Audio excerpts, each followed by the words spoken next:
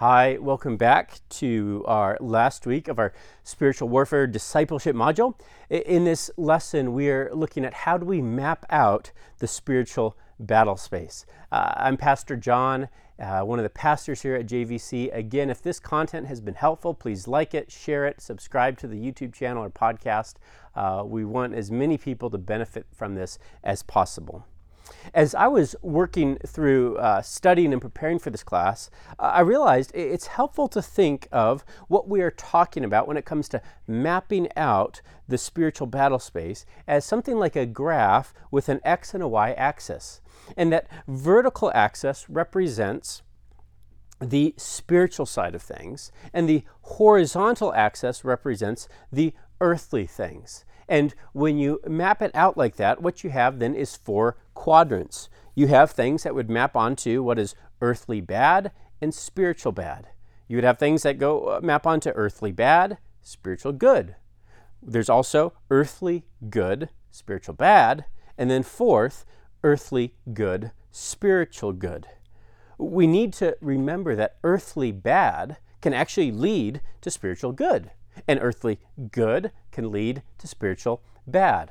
And so it's important to think through various things to be aware of the spiritual ramifications for whatever is happening in our world. Again, as I said in the last video, these things do not just, the spiritual battle never cleanly overlaps with earthly conflicts.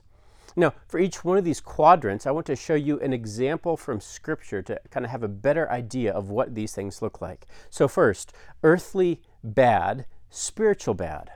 We can think of King Ahaz of Judah, where it says in 2 Chronicles 28, starting in verse 22, "Even during this time of trouble, King Ahaz continued to reject the Lord.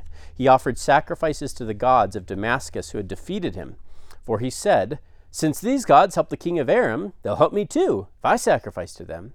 But instead they led to his ruin and the ruin of all Judah. The king took the various articles from the temple of God and broke them into pieces. He shut the doors of the Lord's temple so that no one could worship there, and he set up altars to pagan gods in every corner of Jerusalem." So here's a situation where Judah is suffering, and yet that suffering did not lead King Ahaz to turn back to God, but to double down on his wicked plans, thinking, no, these gods, these foreign gods will surely help me. And it had a bad effect for him, but also for the entire nation of Judah, because no one was able to worship God as they should. Well, the next example, what about an earthly good that could lead to a spiritual bad? If we jump to Deuteronomy 6, 10 to 12, this is when Israel is getting ready to go into the promised land, and this is what God warns him about. This is what Moses warns him about.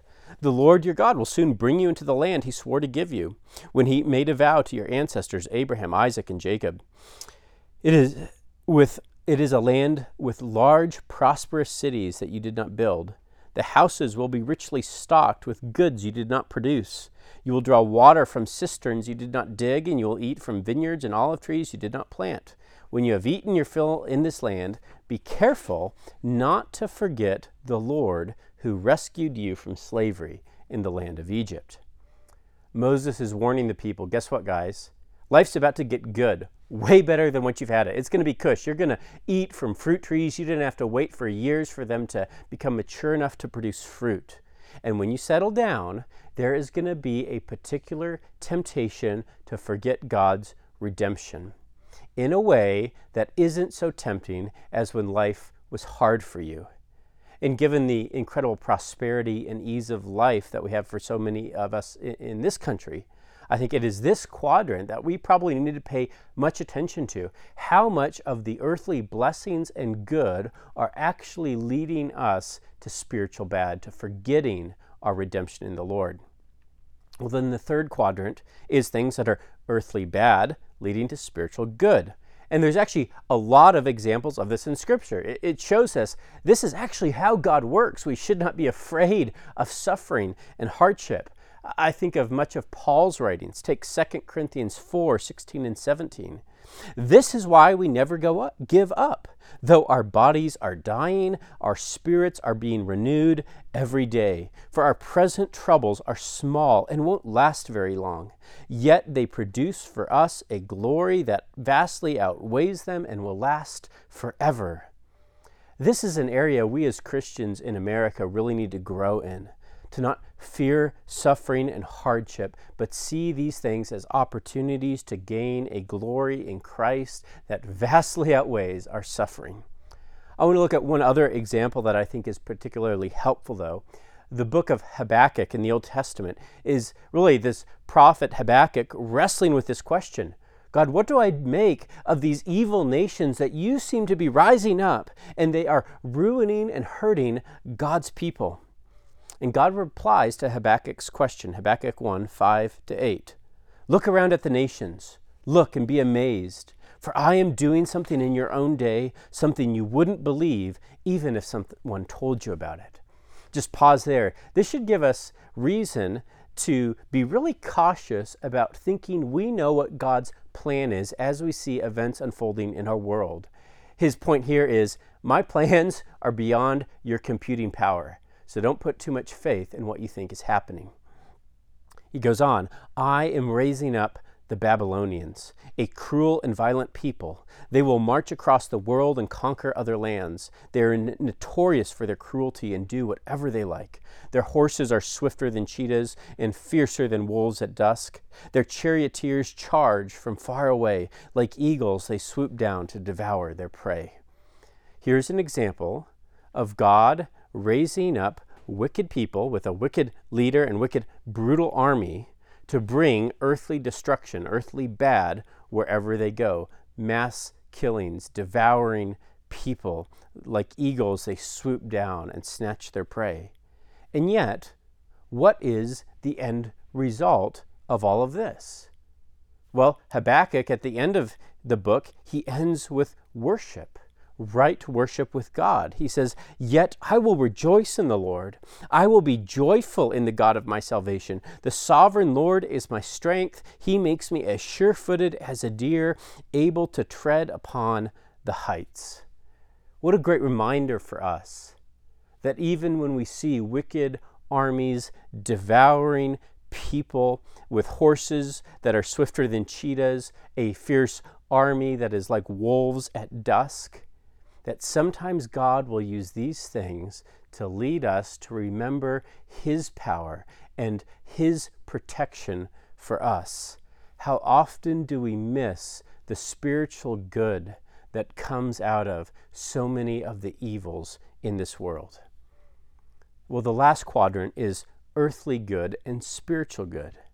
The harsh reality is that it is probably most rare to have things in this quadrant on this side of heaven. Heaven is the only place where there is only 100% spiritual good and 100% earthly good. Until then, it will often be a mixed bag, and because of the power of sin, earthly good often creates a fertile seedbed for sin to take root in our lives. But we do see little glimpses of it. I thought of the end of the book of Joshua, where it says in 23, verse 43, so the Lord gave to Israel all the land he had sworn to give their ancestors, and they took possession of it and settled there. And the Lord gave them rest on every side, just as he had solemnly promised their ancestors. None of their enemies could stand against them, for the Lord helped them conquer all their enemies. Not a single one of all the good promises the Lord had given to the family of Israel was left unfulfilled. Everything he had spoken came true. Here was a rare glimpse of spiritual and earthly good in harmony. But if you know much of the story, you know it also didn't last too long. And that we should never get to be deceived that these periods where there's spiritual good and earthly good are often short-lived on this side of heaven. And it should make us long for that day when we can experience both those things. Well, we've spent a good bit of time kind of laying down these principles for mapping the spiritual battle space. I want us now to make it more practical and look at this conflict in Ukraine and think through these 4 quadrants to understand some of the battle space of this conflict. As Christians, we cannot look at any conflict just in earthly terms, but we need to consider the spiritual effects as well. And as I said, the battle lines for the spiritual fight don't map neatly across the battle lines for this conventional conflict. Well, what are some of the spiritual effects in this conflict? We can think of it from the Ukrainian perspective, and I'm sure you all can think of many more examples, but here's just a few. Well, there are many people, including civilians, young children, being killed. This will test people's faith, and it could lead some to reject their faith because it's really hard to have someone you love unjustly killed like that. So that would lead to a earthly bad and spiritual bad. But it could also strengthen the Ukrainian churches, and there's been little reports of some of this happening. As they proclaim the hope of the resurrection, to people who are quickly learning the truth of that saying, there are no atheists in foxholes. And people are receptive and eager to hear the hope that the gospel provides in the face of death.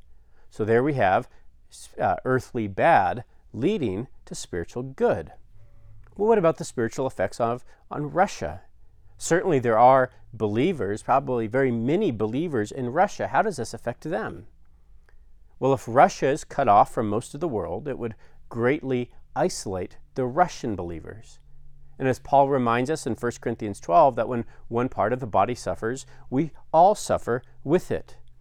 And so it seems plausible to me that some of the biggest spiritual damage from this conflict could essentially come from cutting off Russian believers from the body of Christ, leaving them weak and isolated and susceptible. And this could happen whether Russia wins or loses this conflict. So in earthly good, there's an end to the conflict, or earthly bad, the conflict continues. Yet both of those would lead to, no matter what happens, Russia is going to be more isolated than they were before this, and that will lead to difficulties for the Christians there in Russia. What are the effects globally? There are a ton, but here's just a couple that came to mind. It will lead people to worry more. Worry about the conflict escalating, nuclear war perhaps, worry about rising gas prices, other effects of the economic sanctions and the effects that has on our way of life. And worry leads people away from trusting God as their Father. When they see how much it costs to fill up their tank and maybe you're already living paycheck to paycheck, it makes you worry and feel stressed. Where am I going to get the gas I need to go to work? But Jesus said in Matthew 6:34, don't worry about tomorrow. For tomorrow will bring its own worries. Today's trouble is enough for today. So here this conflict, well, depending on the situation, could lead to spiritual bad, more people worrying, people not turning to God to trust, people trying to double down in their trust in controlling things or hoarding things or whatever it might be, or fixing these problems on their own, instead of relying on God as a good Father who will provide his people with what they need. So you see here in this quick overview that spiritual warfare isn't a conventional war. It's not operating in a battlefield, but in a battle space where one thing can have all kinds of effects on different people. And as we analyze anything that is going on in our world, we need to keep in mind Satan's ultimate goal, that he wants to steal the hearts of humanity. He doesn't care if Ukraine repels the Russian forces or if Russian forces level Ukraine with nukes. What he cares about is how will those things lead people away from trusting God and more into his dark kingdom. How are these things isolating Christians? How are these things dividing Christians so they are fighting against each other? Satan's purposes can be accomplished through World War III, but also just as well through world peace. Whatever is most likely to draw people's hearts towards him as the one who comes as an angel of light or darkness, depending on the situation. And perhaps that's why, after describing to the Ephesians the armor of God, Paul gives them this instruction: pray in the Spirit at all times and on every occasion. Stay alert and stay persistent in your prayers for all believers everywhere. And we should do the same thing.